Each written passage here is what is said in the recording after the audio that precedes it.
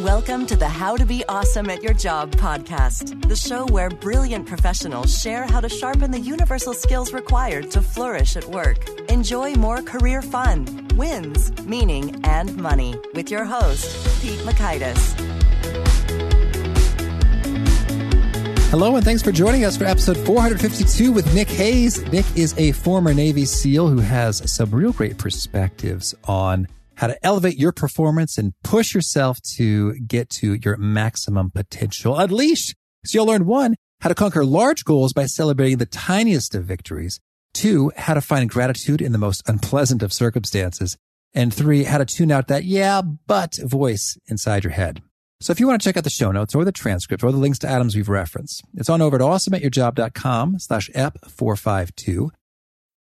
Now here's Nick's story. Nick Hayes is a former Navy SEAL, and his operating days came to an end when he ruptured a disc while preparing for an operation in Afghanistan.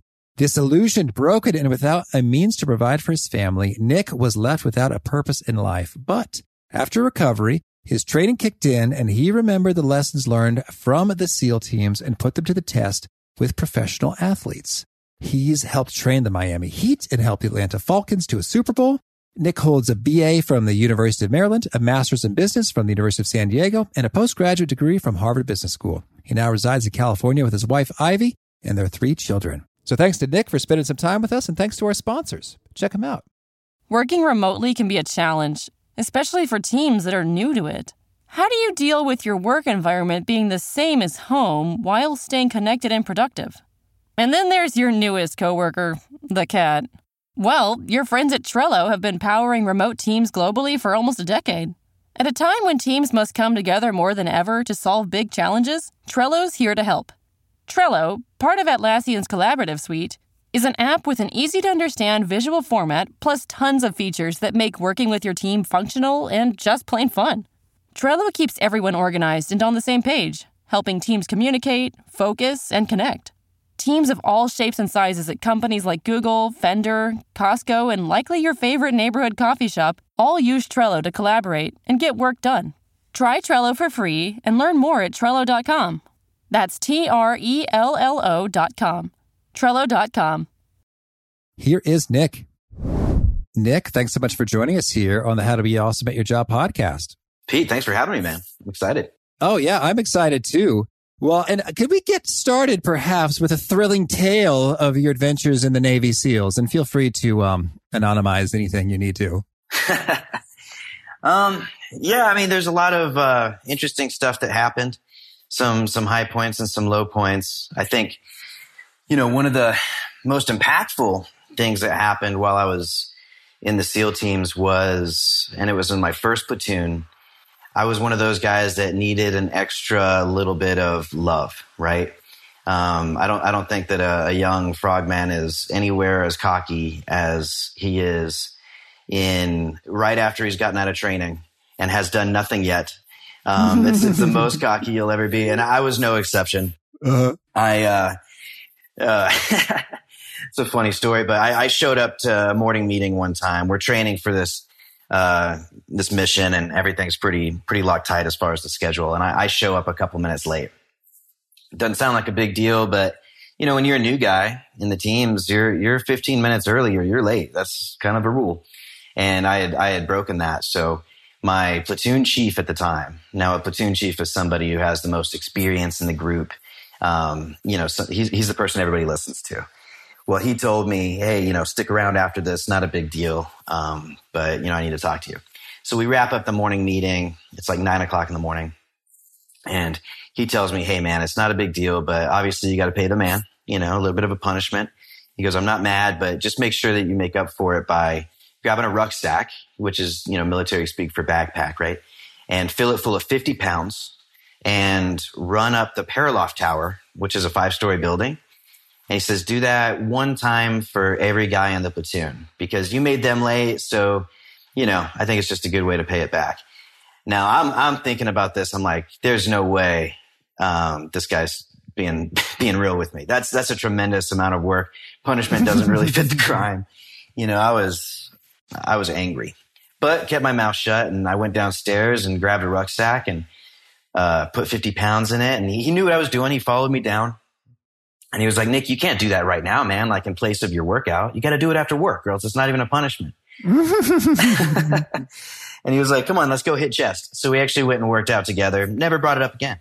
You know, the day goes on. At the time I was working with the SDV. It's a miniature submarine.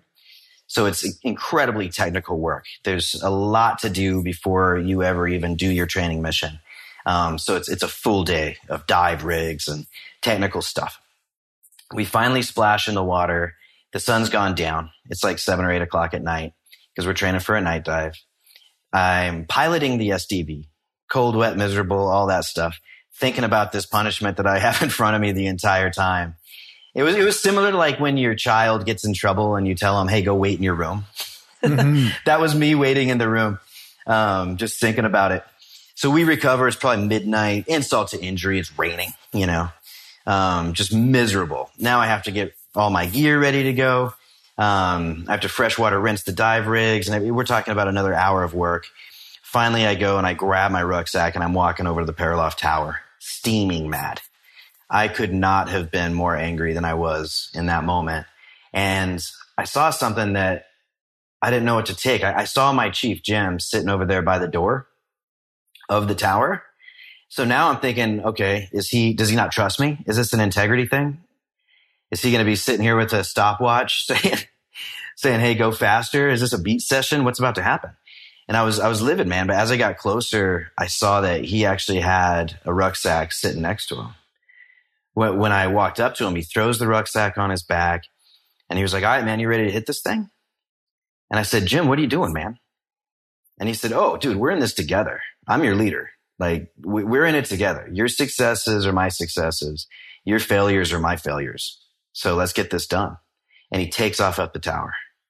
Now I'm like sprinting to catch up to him, mind completely blown about what had just happened. He never brought it up again. That was the only thing he said about it. And he ran every single flight of stairs with me that night.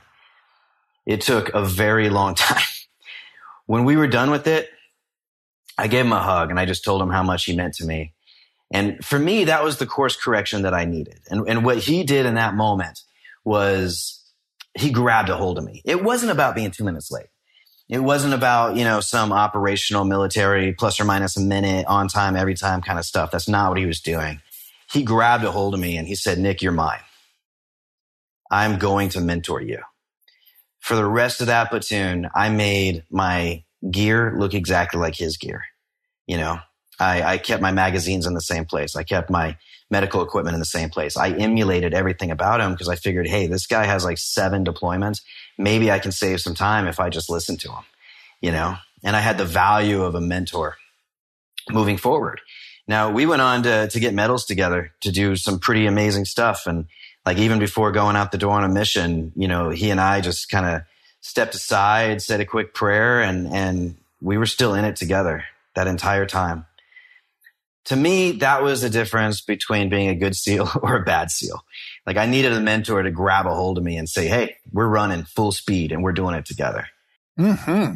It's amazing because, well, one, just sort of the self-sacrifice and like on top of all the stuff to do that. And two, just sort of the intuition. Like he clearly figured out that's what you needed and delivered in a powerful way. 100%. Yeah, 100%. We're still close friends to this day. I still run stuff past him. And what I learned in that moment wasn't necessarily, it was bigger than needing a mentor then.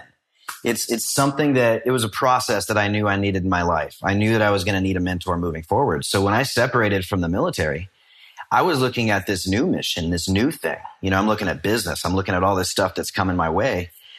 And I thought to myself, I was like, you know what? I need a mentor. So the first thing I did was reach out to as many people as I could that, and I had some criteria. I wanted people that didn't mind having the hard conversations, people that would keep me in check. I knew what I liked about a mentor. I like dissent. I like someone that can push back and isn't going to tell me attaboy, but instead is going to tell me how to be better. Like it's something I get from the special operations mindset, but you don't want to be right. You want to be better. It's not, hey, this is the way we've always done it. It's how can we do it better? So I needed that in my life as I made that transition. And because of that, man, same story. I saved a lot of learning curve costs. I had support when I needed it. There were multiple times when something that now in hindsight looks like I must have done something right, but really it was just my mentor, somebody who loves me and cares about me, opening doors and making something happen. Mm-hmm. Right. I think it convicts me. Like at any given point, you have to have a mentor and you have to be a mentor. You have to be a mentor at the same time. You have to give it back. And a lot of people say, hey, no, it's, I'm too young. I don't know enough, all these disqualifying statements. But man, I see my 7-year-old daughter mentor my 5-year-old son all the time. And he needs it. It helps me out. So it might be somebody who's just behind you. You might be a high school and college. You might be a project manager on the job, or you might be C-suite. It doesn't matter. You need to be mentoring people, and you need a mentor in your life. It's a valuable lesson that I learned early, and I'm so thankful for that, man, because it's helped me out tremendously. Mm-hmm. Well, in your book, Elite, High Performance Lessons and Habits from a Former Navy SEAL, it sounds like you share a number of these high performance lessons. And I'd love to hear is there a central theme or thesis that ties them all together? Right. Like what is it to be elite? I named the book that for a reason. We think about the SEAL teams and we think elite. It's synonymous with it. We think about Harvard Business School. We think elite. We think about some of these professional sports teams. We think elite. So what are some of the things that I've seen at all of those venues that everybody has in common? And I think the central theme is that like when you look up and out your window right now, every organism that you're looking at, in fact, every organism on this planet is either growing or dying. There is no status quo. There is no staying the same.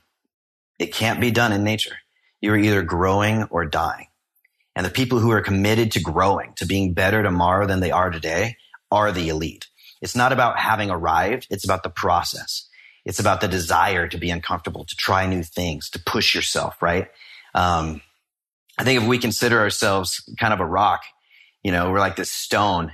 And the only way that we're going to become a statue, something that we would call elite, is to allow the hammer and chisel to strip away the rough edges, to strip away the stuff that doesn't matter. Now, that can come in the form of efficiency. It can come in the form of structure in your life and how you structure your relationships. It can come through being thankful instead of afraid. All these concepts are certainly within the book, but it all ties back to that central theme, which is you must be committed to growing. And it's going to be painful. Growing is always painful, but it is better than dying. Yeah, that's an interesting turn of a phrase there. Growing is painful, but it's better than dying. And that's the only alternative.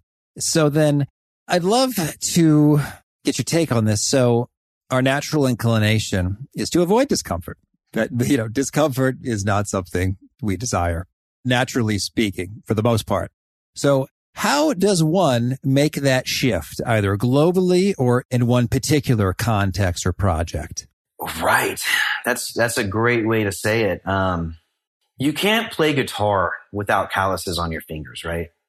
If you want to get strong, you go to the gym. If you want to learn how to play guitar, you need to build the calluses because that's the only way that your fingers can withstand the pressure of the strings.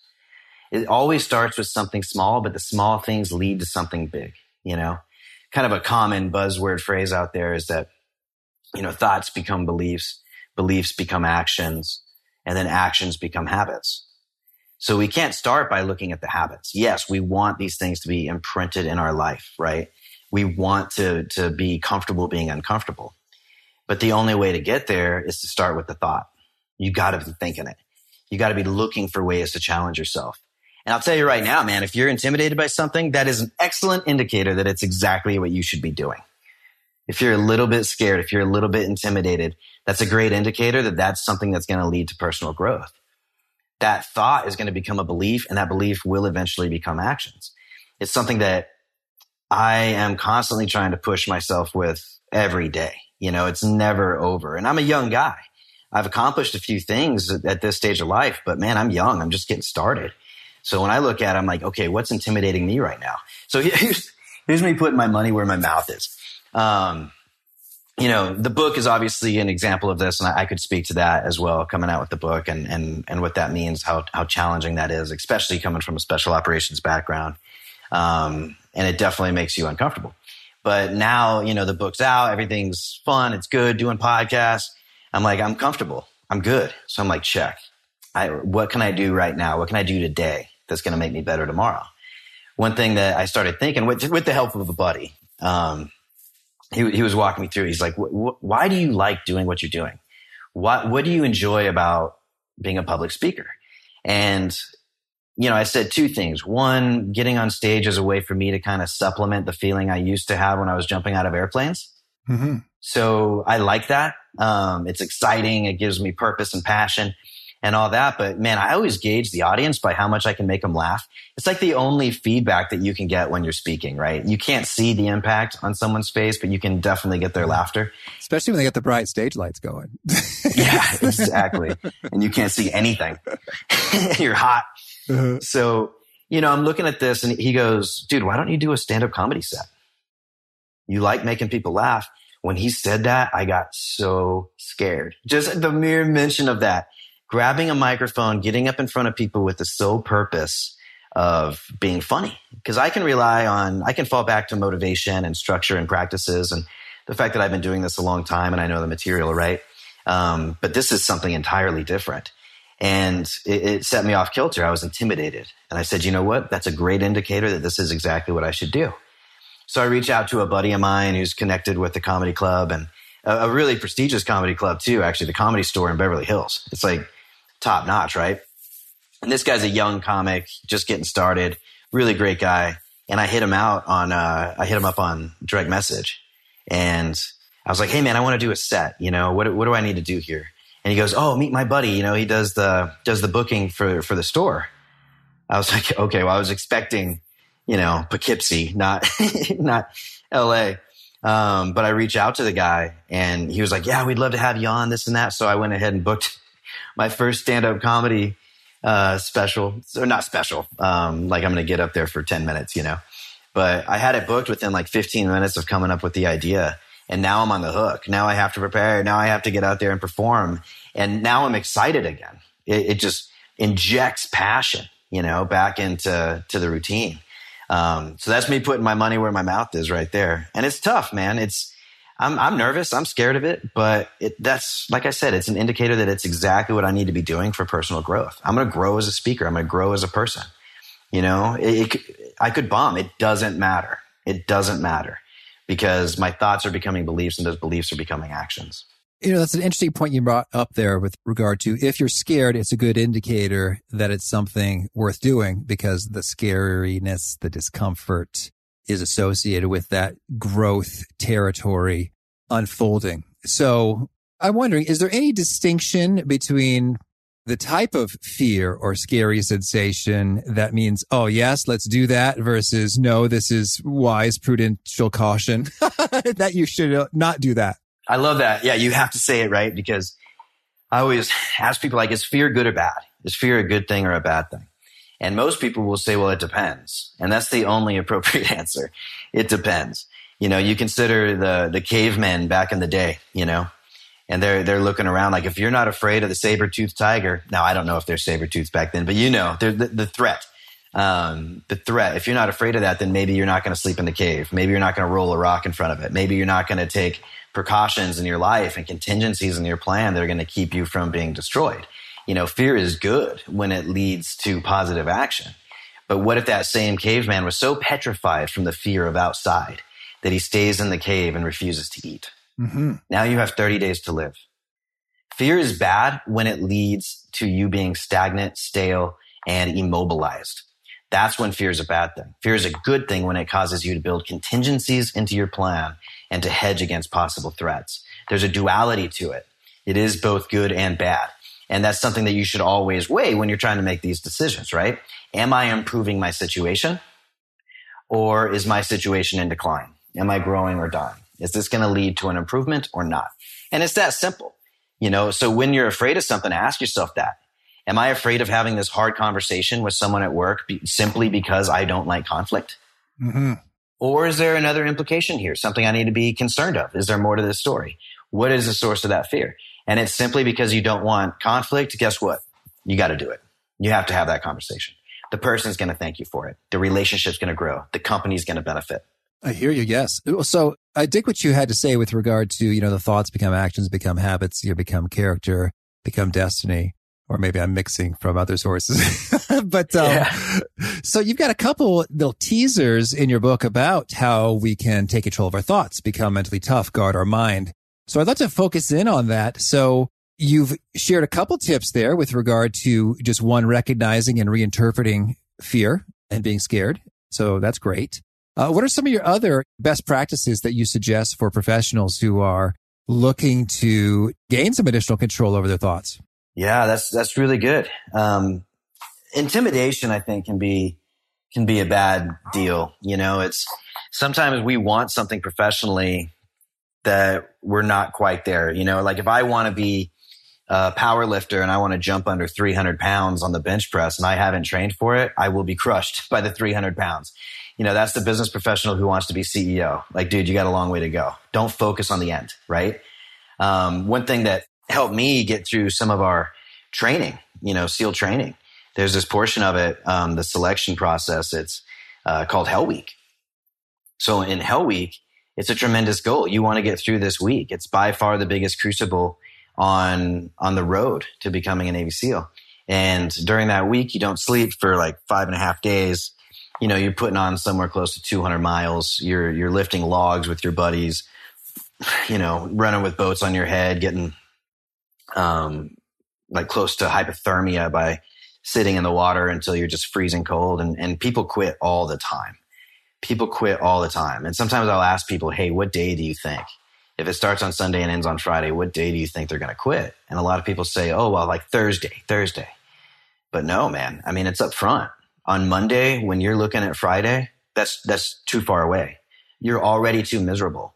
You're going to start telling yourself that you can't make it. If you focus on the end, the outcome, instead of the process of how you're going to get there, it will undermine you.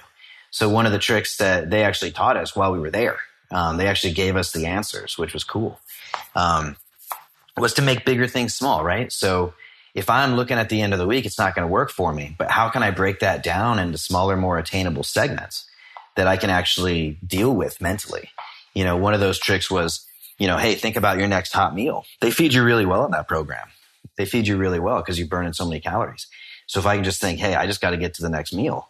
Now it's going to be nice and warm in there. I'm with my buddies. We're telling jokes, get a little bit of reprieve from the action, right? But there's times when that next meal is too far away. It's too far away. I need something better. Like if I'm sitting there in the water and I'm just like, feel like I'm dying in the water, I can tell myself, hey, I just have to get to the next evolution. If I can just get to, you know, back on land when we're running around and everything else, then I'll warm up. My body's going to warm up. And it works. But sometimes still, it's just not enough. You know, like log PT is a portion where you're lifting telephone poles up over your head and stuff. And it's pretty crazy. Well, at times your shoulders are so full of lactic acid and you're just dying and you're thinking, man, I can't lift this thing one other time. Well, you can break it down even smaller and say, hey, they can't work shoulders forever. They're going to have to work legs soon or we're going to experience casualties, right? All I have to do is get to legs. You know, you could break that all the way down to, you know, if you've ever done an intense mountain climb, you know, like one more step. Break it down to a level that you can actually accomplish what you're trying to accomplish. Because then mentally you get a win, and then you get a win, and then you get a win, and now you're a winner. It doesn't matter how far away this goal is anymore. Man, you're a winner and you're crushing this thing, right? I think that's one of the best things that you can do. So how do you apply that to your professional life, right? Kind of like, okay, writing a book. I want to be a published author. So how do I accomplish that? It's too much. It's too much to look at. If you look at the end, at the outcome, instead of the process, it's going to lead to fear and you're never going to put pen to paper. You can't do it. You have to break that down and say, hey, here's what I can do today that's going to ultimately get me to my goal. Break it down into smaller, more attainable goals. Like, hey, all I need today is to write for an hour. That's all I have to do. Mm-hmm. That's like taking one more step, right? And then you get a win. You made a mental contract with yourself and you kept it. If I said, hey, I'm going to write for 8 hours today, and then I learn a thing or two, and I'm like, that's not how inspiration works. I can readjust. You know, it's important. Stay there for 8 hours. Don't lie to yourself. But once you check that box, say, okay, I got to reassess. I think at 3 hours, I felt pretty good. So I think I can accomplish 3 hours. So you adjust that goal, but now you're still moving towards, like, I didn't know how painful it would be to go through a developmental editor during the writing process when I started writing. And I'm glad that I didn't know that because that was by far the most painful part of the process. When you develop this baby and then hand it over to someone and their entire job is to rip it apart, it's painful. It hurts your pride. I mean, you're going to try to get the person fired. It's rough, man. But that's exactly what the book needs. That's taking the stone, putting hammer to chisel to the stone and removing the rough edges. That's exactly what's going to create the statue that you're looking for, the elite image that you're looking for. But you can't think about that when you're free writing. You just have to free write. And then once you're in the developmental editing process, check, I can break that down into smaller, more attainable goals and just chalk up win after win after win. I mean, we could apply that to any scenario in business or in your home life, in your professional development, in your personal development, in your physical development. It just works. That's really inspiring and transformational. I think if you can really digest and internalize that. And so I guess what I'm thinking, in order to make that really count, such that, okay, you took one more step, therefore you are a winner, like you have accomplished the goal of one more step. I think that there's also a mental thing that can occur. It was like, well, yeah, but that wasn't really much of anything. It was just one more step. So how do you like genuinely, I guess, celebrate or commemorate or make real and present to yourself on the inside that, yeah, that was a real victory and it's worth something. And I'm more of a winner as a result of that, even though it was tiny. I'm so glad that you said that. That is the perfect question, especially for me, because that's something I struggle with daily. I don't have that figured out. I do it to myself all the time. And here's kind of how that thought process works for me. You know, I'd be like, yeah, you know, I made it through SEAL training, but I got rolled back. I couldn't even swim. Yeah, I became a Navy SEAL, but you know, I didn't really get to do exactly what I wanted to do. So I ended up contracting and doing more of that. Yeah, I contract, but then I got hurt pretty quick, you know, ended up busting my back up and had to get a surgery, you know, but yeah, I went to business school, but you know, at the same time, like it was kind of a hybrid, didn't even have to take my GMAT, no big deal. Yeah, I worked with the professional sports team. They went to the Super Bowl, but they didn't even win. I mean, they didn't, you know, yeah, I went to Harvard, but I mean, really, come on, you know, I don't even know how they let me in there. Yeah, I wrote a book. And by the end of it, and you start looking at it, you're like, dude, I've done a lot of amazing things.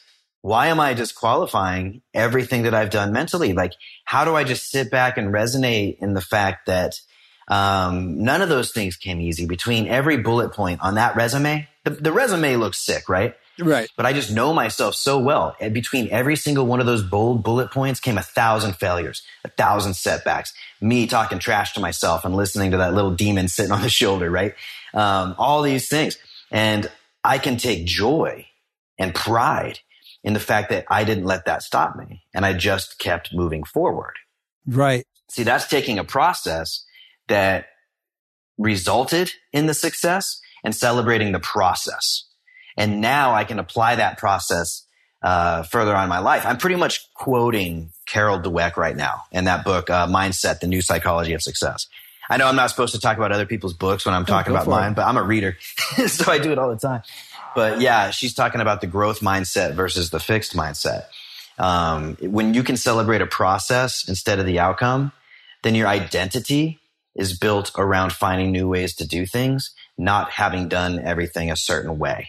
Yeah. You know, I really dig that. And I think what's so fun for listeners, if they're hearing the yeah, but and just laughing at how absurd it sounds, it's great because, you know, I recognize some of myself in that. I remember I did a triathlon. At first I was like, yeah, but it's just a sprint distance triathlon. It's not a real triathlon. Right. And then I did a full Olympic distance triathlon. I was like, yeah, but my IT band was hurting. So I was walking during part of the run. So I didn't really do a triathlon if a part of it is walking. And it's just like, well, hey, time out. Like, that's nuts. It is nuts. I mean, I did all that prep. Or it's like, oh yeah, I wrote 2 books, but you know, I self-published them. So yeah, it doesn't really count. Right. And all these things. Well, yeah, but you know, my podcast, you know, has 7 million downloads, but you know, I just had a lucky break randomly getting some iTunes rankings for no discernible reason early on. And it's sort of like, it's nuts. And I'm trying to kind of pinpoint the specific absurdity or fallaciousness, if that's a word, of it. And I think it's kind of like it sort of discounts all of your effort and attention and labor and gives 100% of the credit to the opportunity or the exception. You know, like you didn't have to take the GMAT, whatever. I mean, I'm sure that the program that you did assumed that you were super awesome already and thus the GMAT was unnecessary. So it still counts. So I'm just thinking real time here. How's that rubbing you? Yeah, no, I'm thinking about it too. And I think it's important to recognize that, you know, at any given moment in time, we kind of have two selves. There's two selves. There's your experiencing self and your remembering self. The experiencing self is always reading and reacting and moving forward. You know, that's the person that's looking out the windshield, driving the vehicle. You know, I see red lights in front of me, I brake. You know, it's constantly reading, reacting, I'm moving forward. And then you have your remembering self, essentially the rearview mirror, right? Mm-hmm. For some reason, when we're experiencing something, we're constantly taking information on board because it's necessary for survival. And then we put it into action immediately. But then when that moment gets categorized into the remembering self, we go back and we pull out the information again that's going to lead to our ultimate survival. So for some reason, that can lean us to go negative with some things because we want to learn, we want to grow, we want to challenge ourselves. And I think knowing that that's what's happening, I think can set you free. And then two, figuring out how to combat the specific enemy there.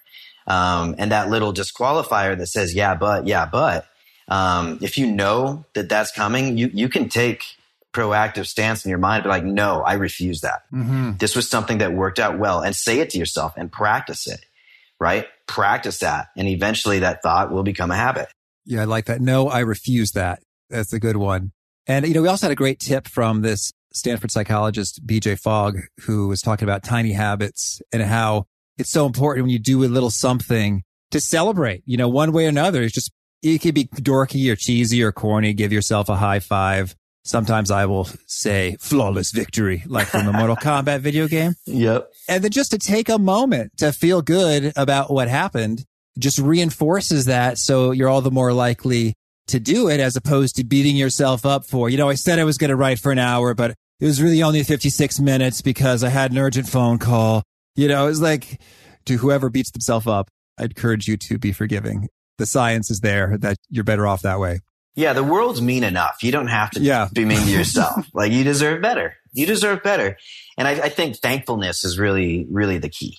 You know, like going back to, you know, when I was in Hell Week, I remember using that as a tool to where, you know, the sun's going down and you're sitting there in the cold water knowing it's going to be a long night. Well, I'd wanted to be a SEAL my entire life, you know?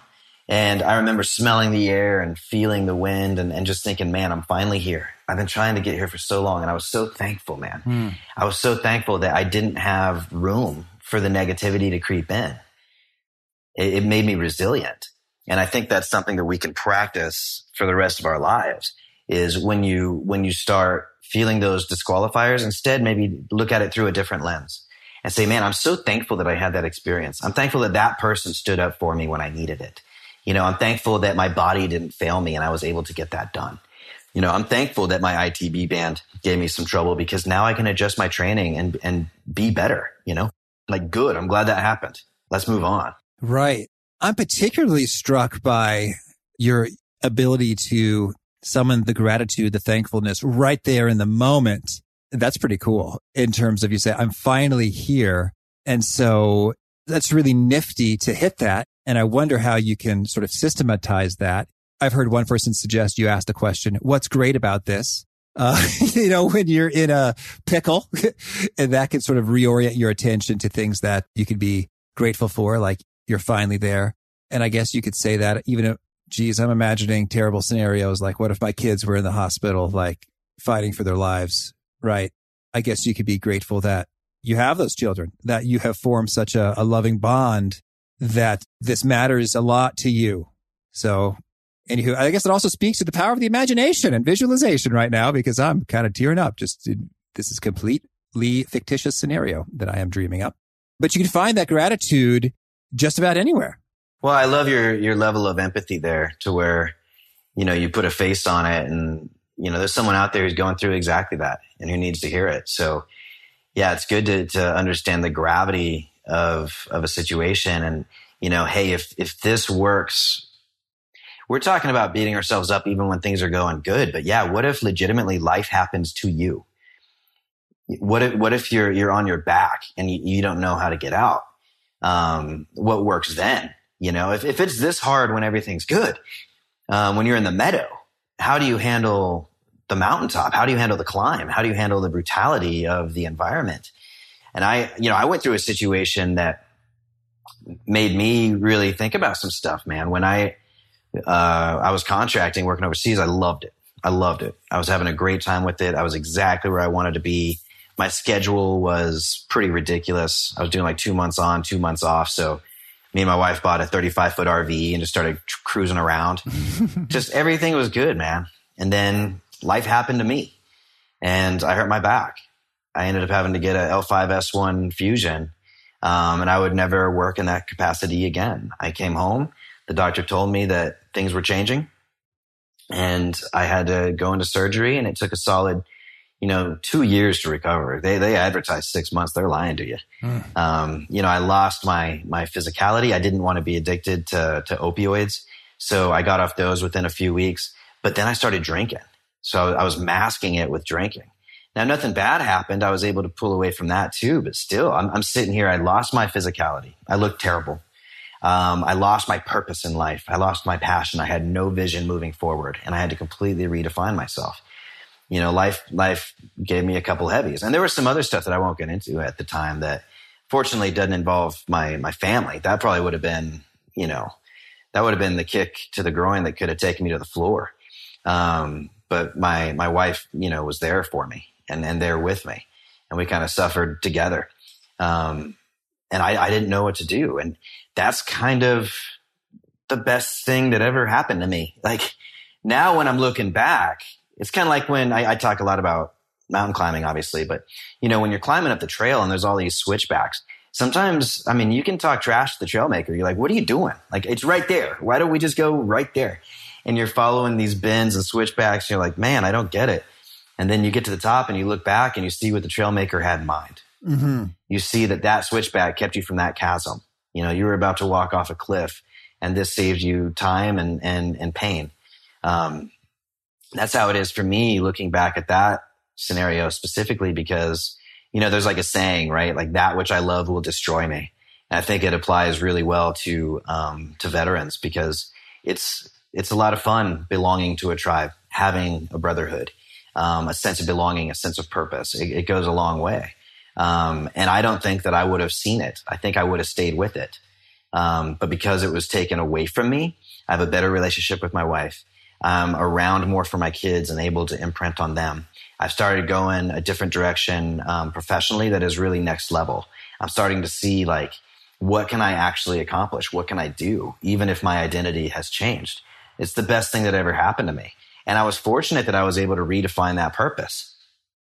I said, okay, what was it that kept me going? What was it that I enjoyed about what I was doing? And it always came back to this, to empathy, the desire to help others be better, the desire to teach. I actually loved being an instructor when I was an instructor for a little while in the military.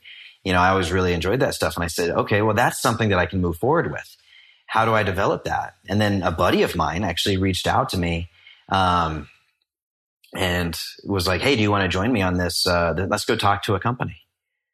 So I went and talked to a company. Like 4 weeks later, I was working with the Miami Heat basketball team. And I was like, wow, I can actually do this. This is something. And it injected me with that passion, with that fire. I was able to redefine my identity, but stay true to the purpose that had been consistent the whole time.